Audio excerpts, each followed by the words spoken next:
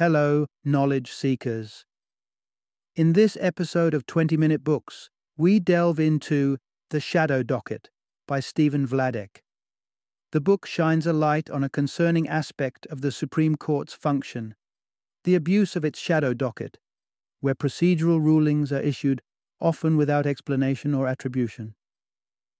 Since the 2010 Vladek contends, this opaque tactic has been exploited by the conservative wing of the court to support Republican administrations, influence elections, and precipitate transformative legal changes that risk undermining the court's own legitimacy. As an acclaimed professor and the chair of federal courts at the University of Texas School of Law, as well as a Supreme Court analyst for CNN, Stephen Vladek possesses an unrivaled depth of knowledge on this topic. His previous work has been published in prestigious legal journals like the Harvard Law Review and the Yale Law Journal, and he has argued over a dozen cases before the Supreme Court itself. The Shadow Docket is essential reading for anyone affected by Supreme Court decisions, students curious about the intricacies of the court system, and those with a keen interest in the rule of law. Tune in to this episode to uncover the profound implications of the Supreme Court's Shadow Docket and its impact on legal and political landscapes.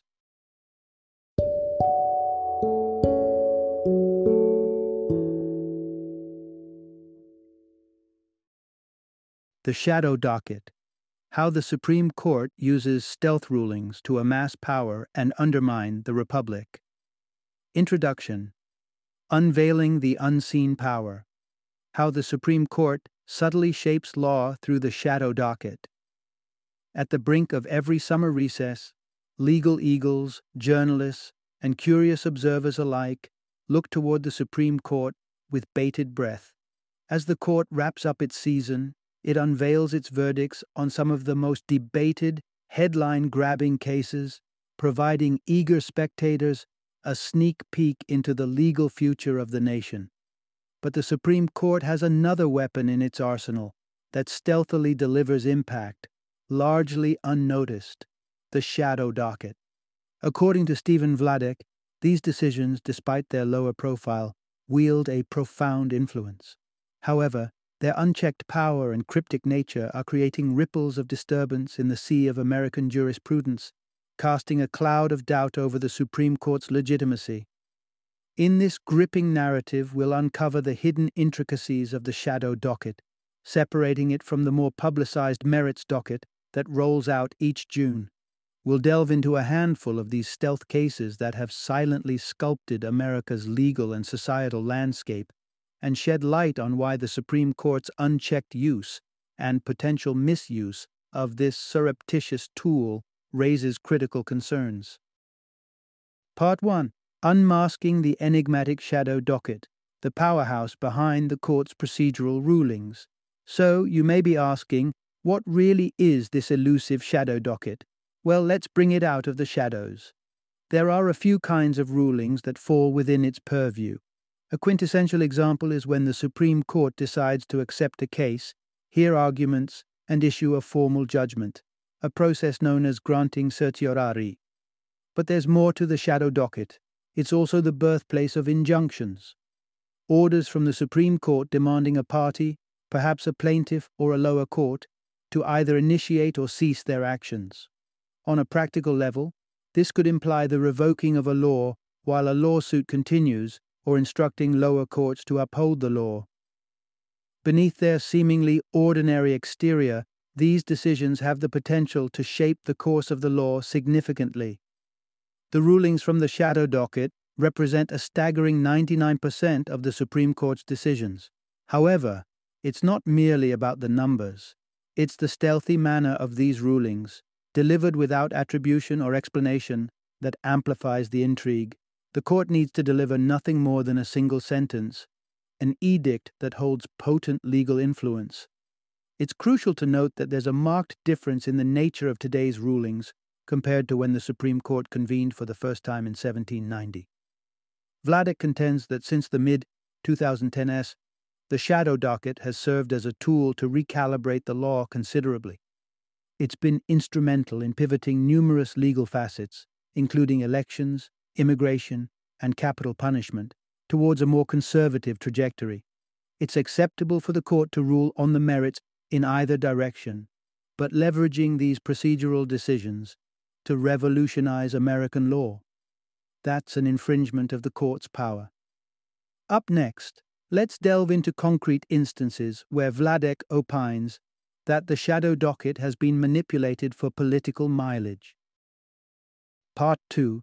The Trump Era. The seismic shift in the shadow docket's landscape. The Supreme Court reserves emergency relief for genuine crises, situations where failing to provide relief could lead to irrevocable damage. Across the court's history, administrations of both political shades used this relief rather sparingly. Case in point, during the cumulative 16-year tenure of Presidents George W. Bush and Barack Obama, only 8 appeals were made for such relief. Half of these were granted by the court, the remaining were dismissed. However, this norm saw a dramatic change during Donald Trump's presidency. In a span of just 4 years, the Solicitor General, the federal government's legal representative, lodged a staggering 41 pleas for emergency relief. Out of the 36 that received a formal verdict from the Supreme Court, 28 were greenlit. Typically, this relief took the form of quashing lower court rulings that opposed the Trump administration. Consequently, many policies deemed unlawful by the lower courts were given the green light. To fully grasp the real-world implications of this revised approach to emergency relief, let's scrutinize the 3 versions of the infamous Trump administration's travel ban. In January 2017, an executive order blocked foreign nationals from 7 largely Muslim countries from entering the U.S. for 90 days. Soon, 5 federal judges nullified this order. When the Trump administration requested the Court of Appeals to reinstate the travel ban, their plea was rejected. Instead of resorting to the Supreme Court, the administration modified the travel ban, making it slightly less stringent. Again, federal courts nullified the order, and the Court of Appeals backed their verdict. However, this time, the administration escalated the issue to the Supreme Court. In June 2017, through an unsigned opinion, the Supreme Court permitted a portion of this second travel ban to take effect while the litigation continued. The court also declared it would address the case on the merits in the upcoming term. Before this case could be addressed, a 3rd version of the travel ban was enforced. Once again, lower courts attempted to stop it. Yet, the Supreme Court allowed it to be in place while they considered the case. By June 2018, in the case of Trump versus Hawaii, the Supreme Court declared the 3rd version of the travel ban constitutional. At that point, it had been actively enforced for 6 months. Besides the travel ban, a host of other Trump administration policies were implemented, despite being vetoed by lower courts. These included a scheme to limit transgender individuals from serving in the military and a rule barring migrants from seeking asylum in the U.S. if they traversed another country en route. Unlike the travel ban case, the Supreme Court didn't grant cert to these instances and didn't affirm their legality. These policies remained in force until they were revoked by President Biden's administration, even though no court deemed them lawful. Vladek posits that the Trump administration, aware that their policies would ultimately be toppled by the subsequent Democratic administration, had no intent to win these cases on their merits. Instead, they sought instant political triumphs via emergency relief. The Supreme Court appeared all too accommodating in supporting this endeavor, making policy without law the troubling new norm. Up next, let's examine how the court has recently employed comparable tactics to influence elections. Part 3. Supreme Court's Rendezvous with COVID-19. Let's now turn our attention to the impact of the COVID-19 pandemic on the shadow docket. As the world grappled with a crisis of unprecedented proportions, the Supreme Court saw an influx of pandemic-related pleas. Various states and businesses sought relief from local restrictions designed to control the spread of the virus. These restrictions invariably had an impact on the exercise of constitutional rights, such as the freedom of religion. As early as the spring of 2020, Multiple churches and other religious entities petitioned against orders that curtailed congregational worship. While the court initially dismissed these pleas, the tide started to change towards the end of the year. In November 2020, the court sided with religious entities in Roman Catholic Diocese of Brooklyn versus Cuomo. Here, the court put a halt to New York's restrictions on religious gatherings, citing that they violated the First Amendment's free exercise clause. What followed was a cascade of rulings in favor of religious institutions, each delivered via the shadow docket without full briefings or oral arguments. These decisions reached a crescendo in Tandon versus Newsom in April 2021. In this case, the court overturned California's restrictions on in-home religious gatherings while the COVID-19 pandemic raged on. Significantly, the court ruled that any regulation that treated any secular activity more leniently than religious practice was constitutionally suspect. What is startling here is that the Supreme Court's past precedents did not make such an assertion. The court's rulings in the Employment Division vs. Smith case in 1990 and the Church of the Lukumi Babalu Aye v. City of Hialeah case in 1993 made it clear that neutral and generally applicable laws, even if they inadvertently burden religious exercise, were in alignment with the Constitution. Yet, the shadow docket decisions have effectively shifted the landscape without a formal ruling or even acknowledgement that they were overturning precedent. Moreover, the majority's rationale behind their rulings seems perplexing. For instance, the court argued that because California treated comparable secular activities, such as grocery shopping, more favorably than religious gatherings, it violated the free exercise clause.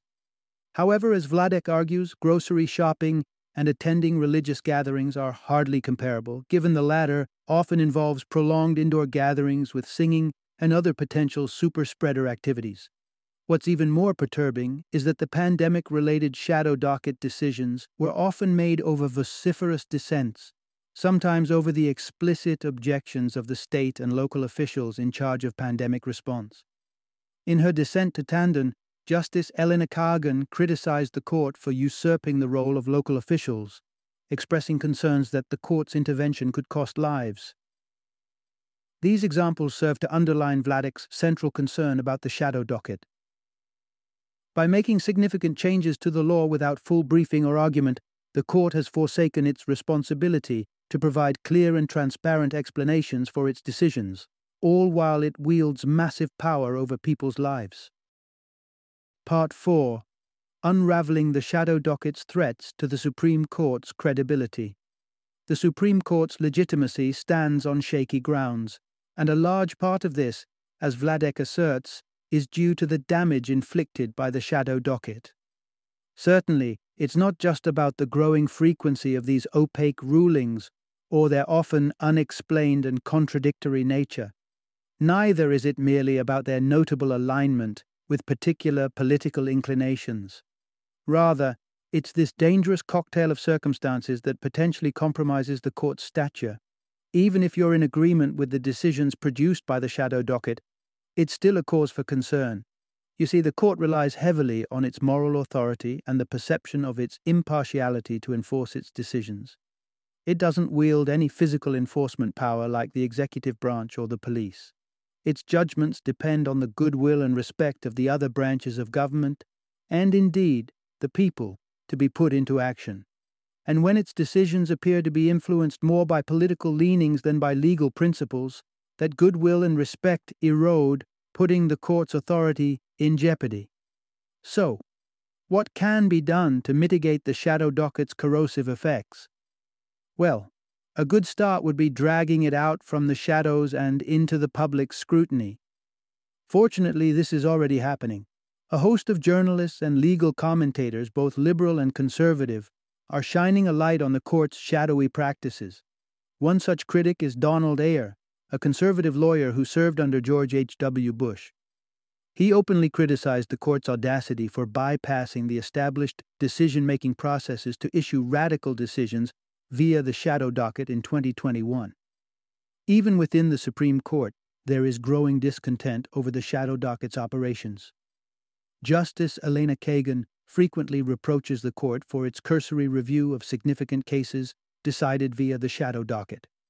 However, in Vladek's eyes, Chief Justice John Roberts is the most crucial figure in challenging the shadow docket's operations.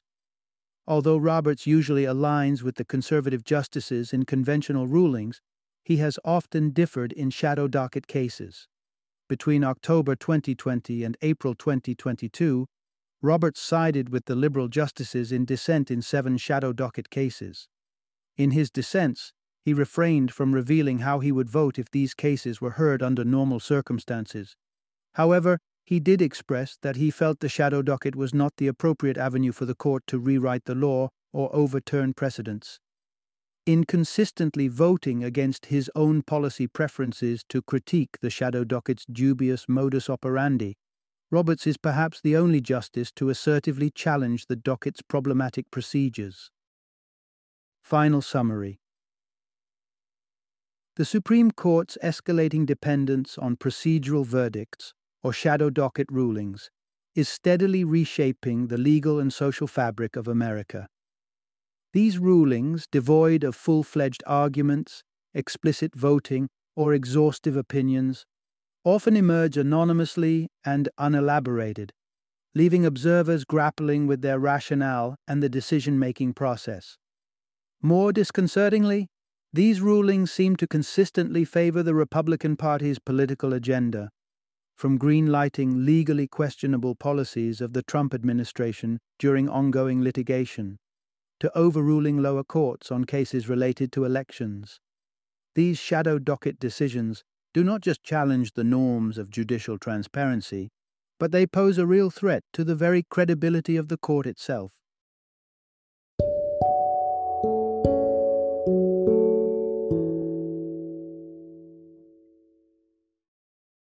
Thank you for joining me today on this journey of learning and discovery as we explored the insights of another thought-provoking book in our growing library of knowledge.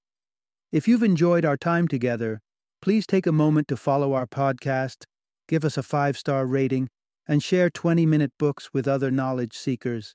Your support truly means a lot. Don't forget to join me again in the next episode, where we will delve into another enriching book. Until then, happy reading and happy listening.